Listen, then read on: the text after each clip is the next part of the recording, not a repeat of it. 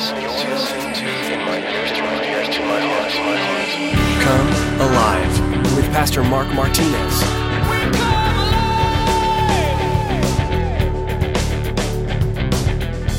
When we unplug these lights, we unplug them and they don't turn on by themselves. You have no power source. And then to keep those lights running, they have to stay connected because you can't just plug them in for a minute and then unplug it. And even a battery, you can say, well, yeah, if you hooked them up to battery packs, it would last. But not very long because, again, you got to recharge the battery. And so there are those things that happen. When you're not connected to God, you're not going to have the strength or the sustenance. So, well, what do you expect to do without God? It's the same thing that God's asking Saul in a roundabout way. It's like, what do you expect to do without me, Saul?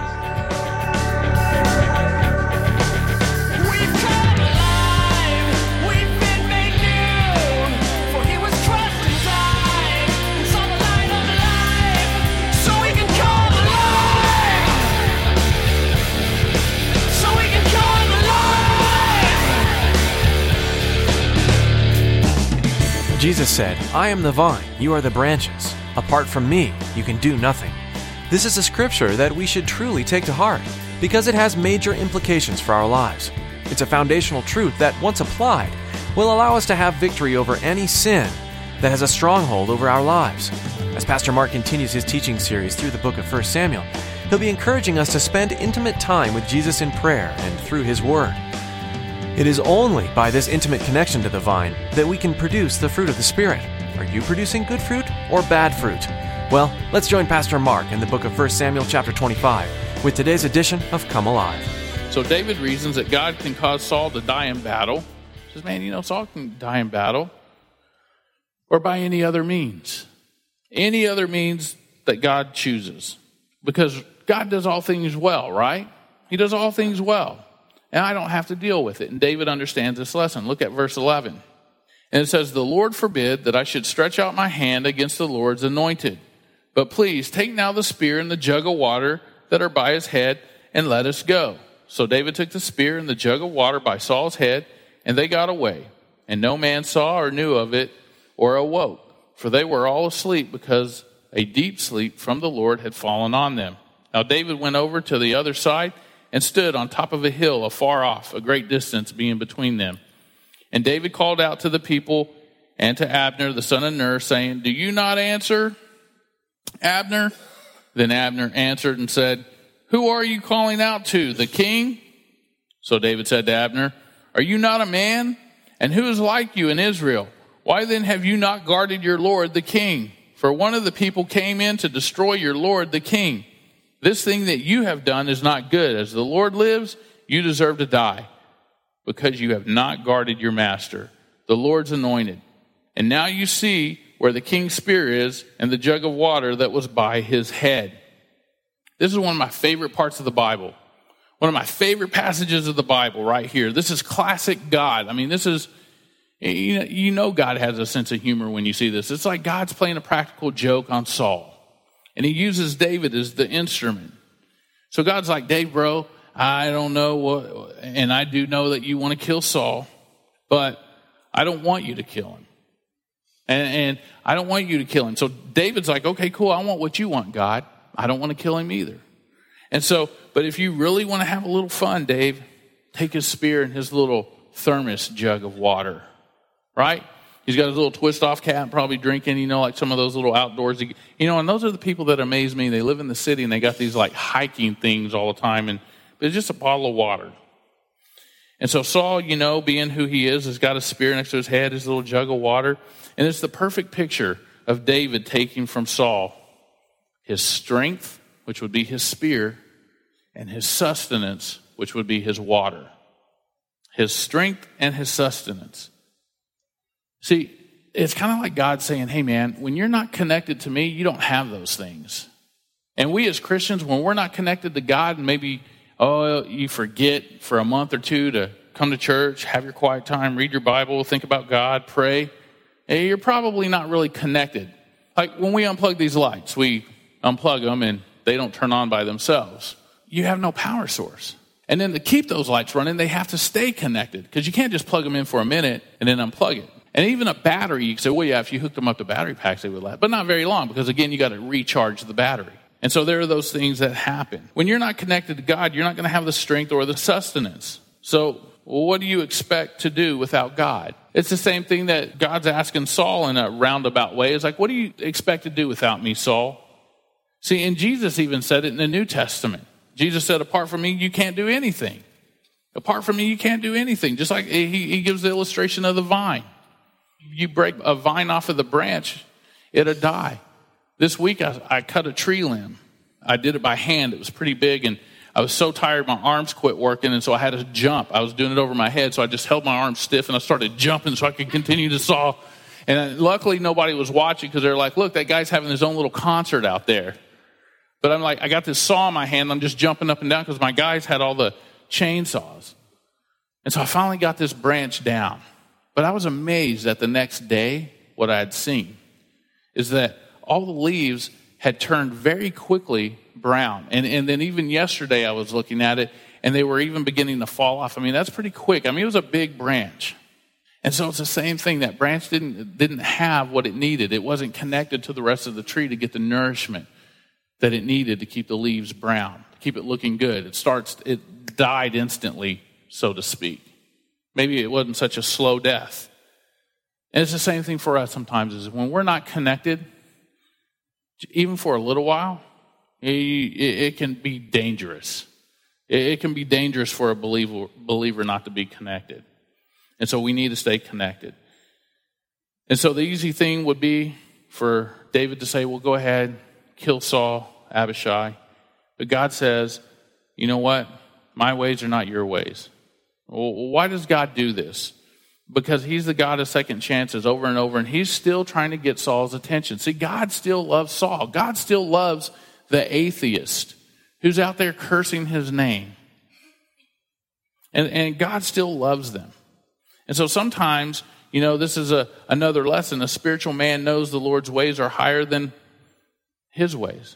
A spiritual man knows the Lord's ways are higher and the Lord's thoughts are wiser. So if you're taking notes, that's what you would write. A spiritual man or a spiritual person, you can write even a spiritual woman, knows the Lord's ways are higher and the Lord's thoughts are wiser. And again, the easy thing would be for Saul to be killed. But the hard thing is for us to do the right thing when God calls us to do that right thing. Because God says, my ways are not your ways. I'm still going to give him another chance. Why does God do this? Because he's God of second chances. So for David, well, all of a sudden, Abner and Saul will have to go head to head. They'll have to go head to head, because what this does is, and something David says, David has to do nothing but submit and obey, and the Lord tells him to do it. Think about this. If you had an enemy and you really wanted to punch this guy in the face, and you thought, well, if I punch him in the face, he may not fall down. Now, as great as you may think you are, there's always a 50-50 chance that guy won't get knocked out. And the other 50-50 is he could punch you back and hurt you very badly. Now, you may win the fight and lose some teeth, but nonetheless, you might get injured. So the better thing would be is, like, if you wanted to punch some guy in the face, is to wait for some other guy to walk up and punch him in the face.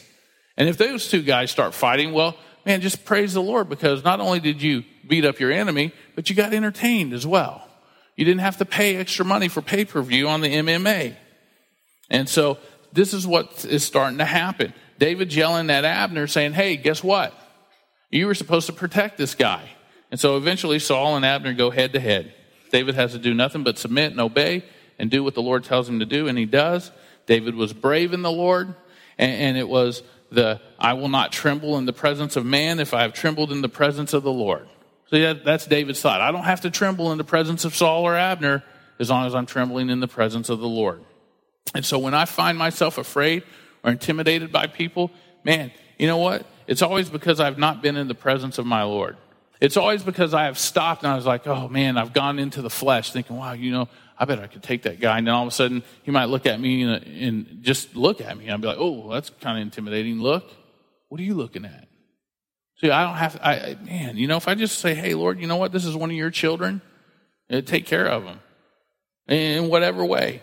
And I try to always find myself praying good stuff for those people that I'm like, man, that guy just kind of looks like a jerk. I try not to judge, but that's one of those things I constantly battle with, is judging people. And I try not to do that. But when I spend time with God, I tend to have boldness, peace, and confidence.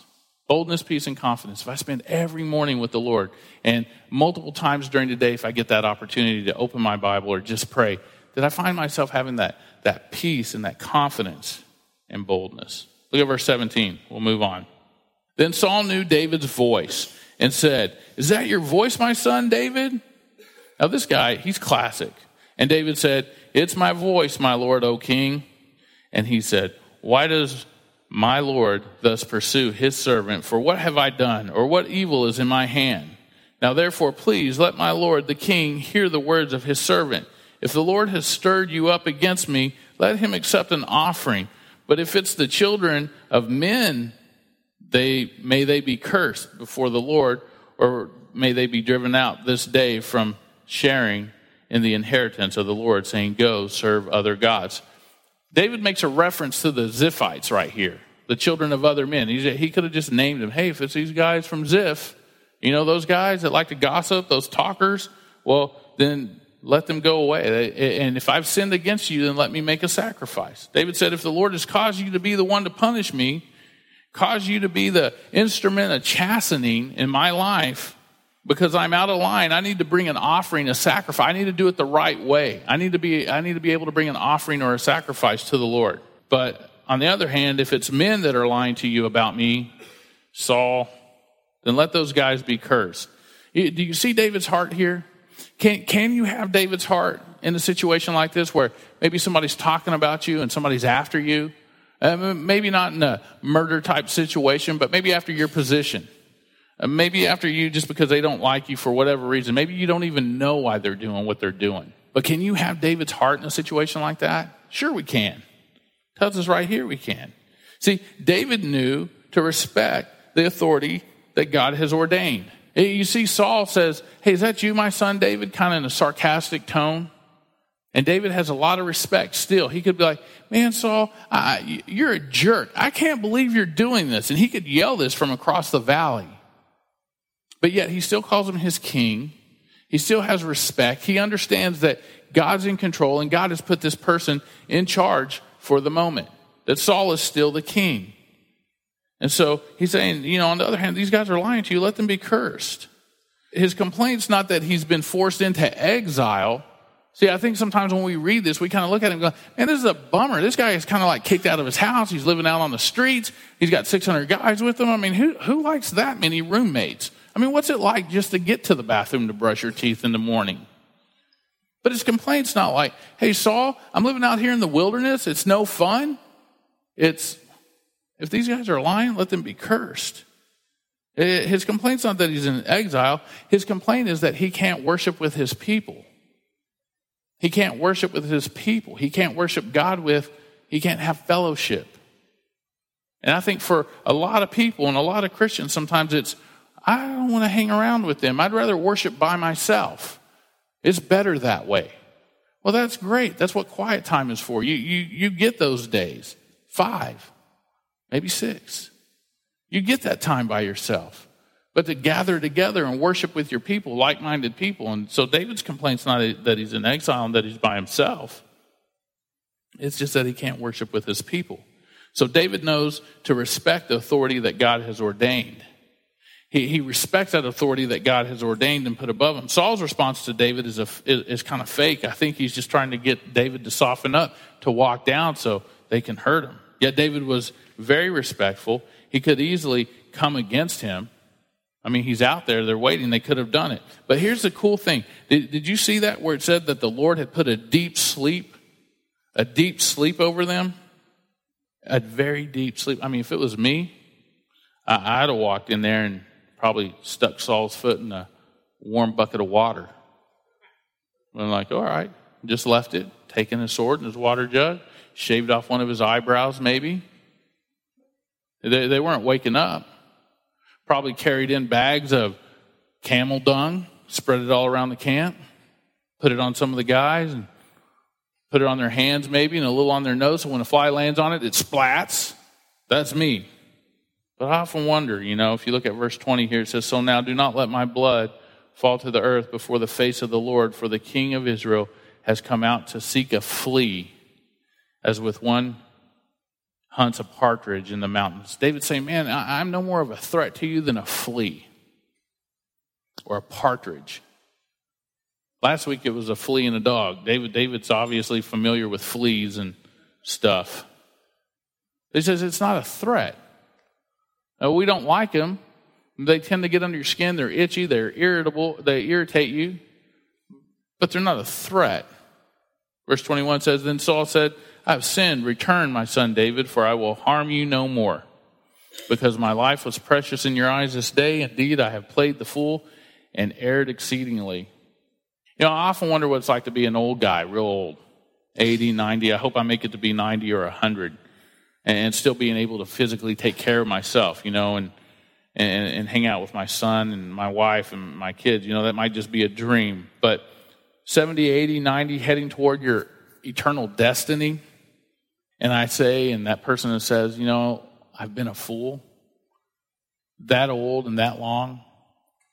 I know somebody kind of like that, and that has realized that they've been a fool for a long time, and, praise the Lord, they change.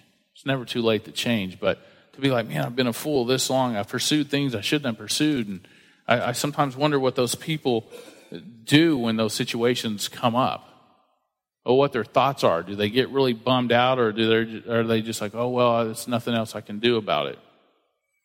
And so here we see that David, he's sitting here talking to Saul.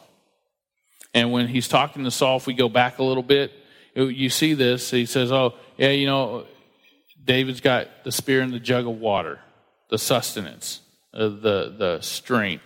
And God tells David to pull it off. And this is another lesson, that we see here that the Lord says, hey, you know what? Abner and Saul, you guys were after him or after me, and you've blown it. God says you're blowing it. And so Saul here in these verses is like, man, he's repentant. He knows he's been a fool. And so David was brave in the Lord, and Saul wasn't.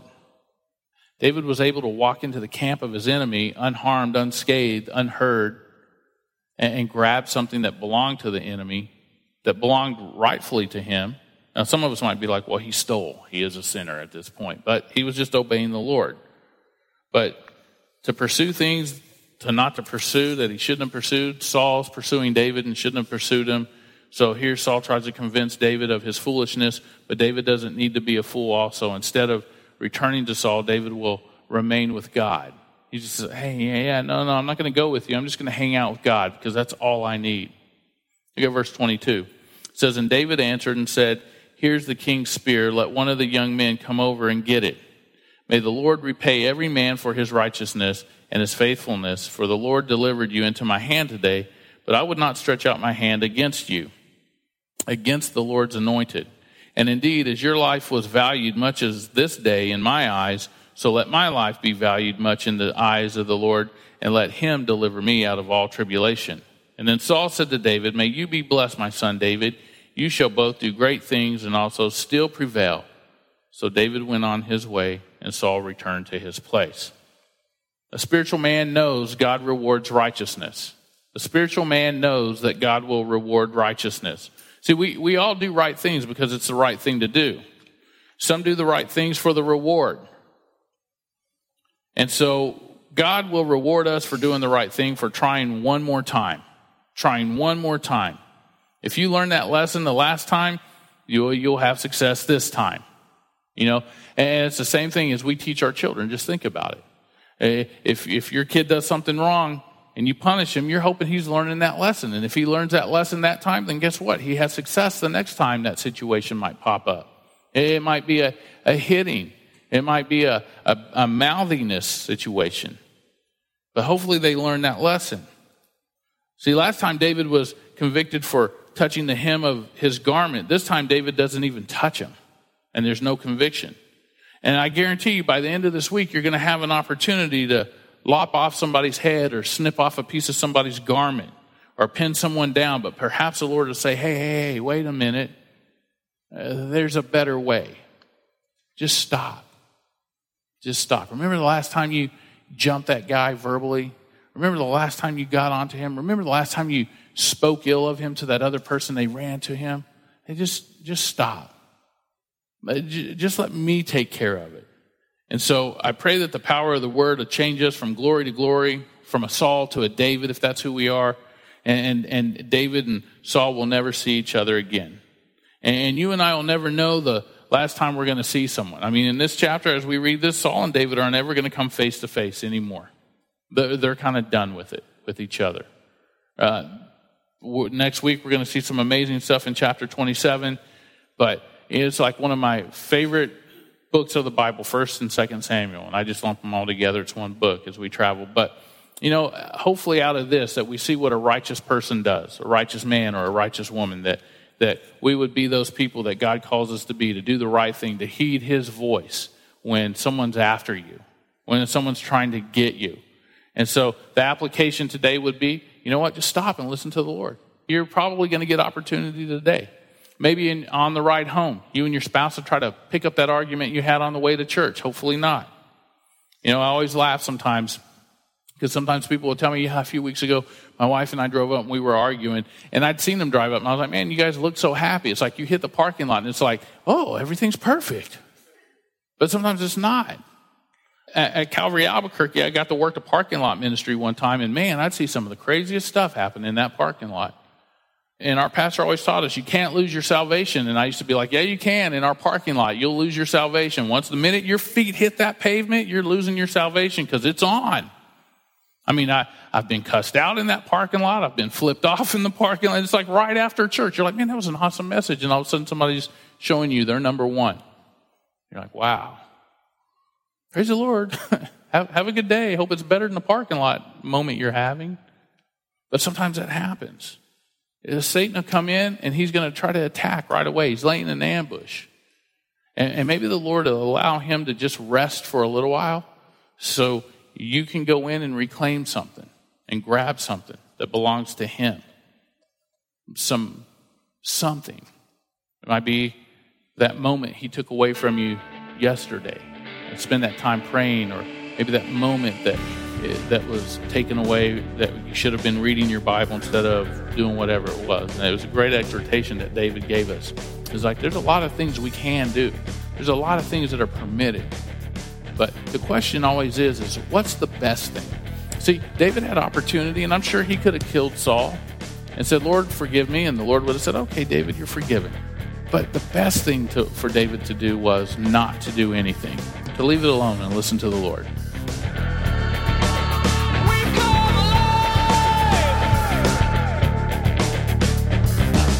Thank you for tuning in again today to Come Alive. Pastor Mark will have much more to teach us from this study of 1 Samuel when you join us next time. If you'd like to hear more messages from Pastor Mark, we'd love for you to subscribe to our podcast. Just search for Come Alive in your app store or on iTunes. Before our time is through with you today, though, Tracy would like to tell you how you can be a part of the ministry of Come Alive. Come Alive and radio programs like it are powerful tools that God is using to advance His gospel message here on earth. And we know that God is blessing many through the ministry of this broadcast. We want to make sure we keep God at the center of what we're doing, and that's where you come in. Would you keep Come Alive, Pastor Mark, and those who have heard this program today in your prayers? Your intercession on our behalf is greatly appreciated. Thanks, Tracy. Another way you can be involved is through financial support. Here at Come Alive, we rely on the kindness of donations to be able to provide you with quality-produced programs. We'd like to ask you to prayerfully consider donating and want you to know that any amount is useful and greatly appreciated. Find out more at comealiveradio.com, or you can text a donation to Calvary Katy at 77977. That's 77977. Thank you for bringing this matter before the Lord, and thank you for being a part of our listening audience today on Come Alive.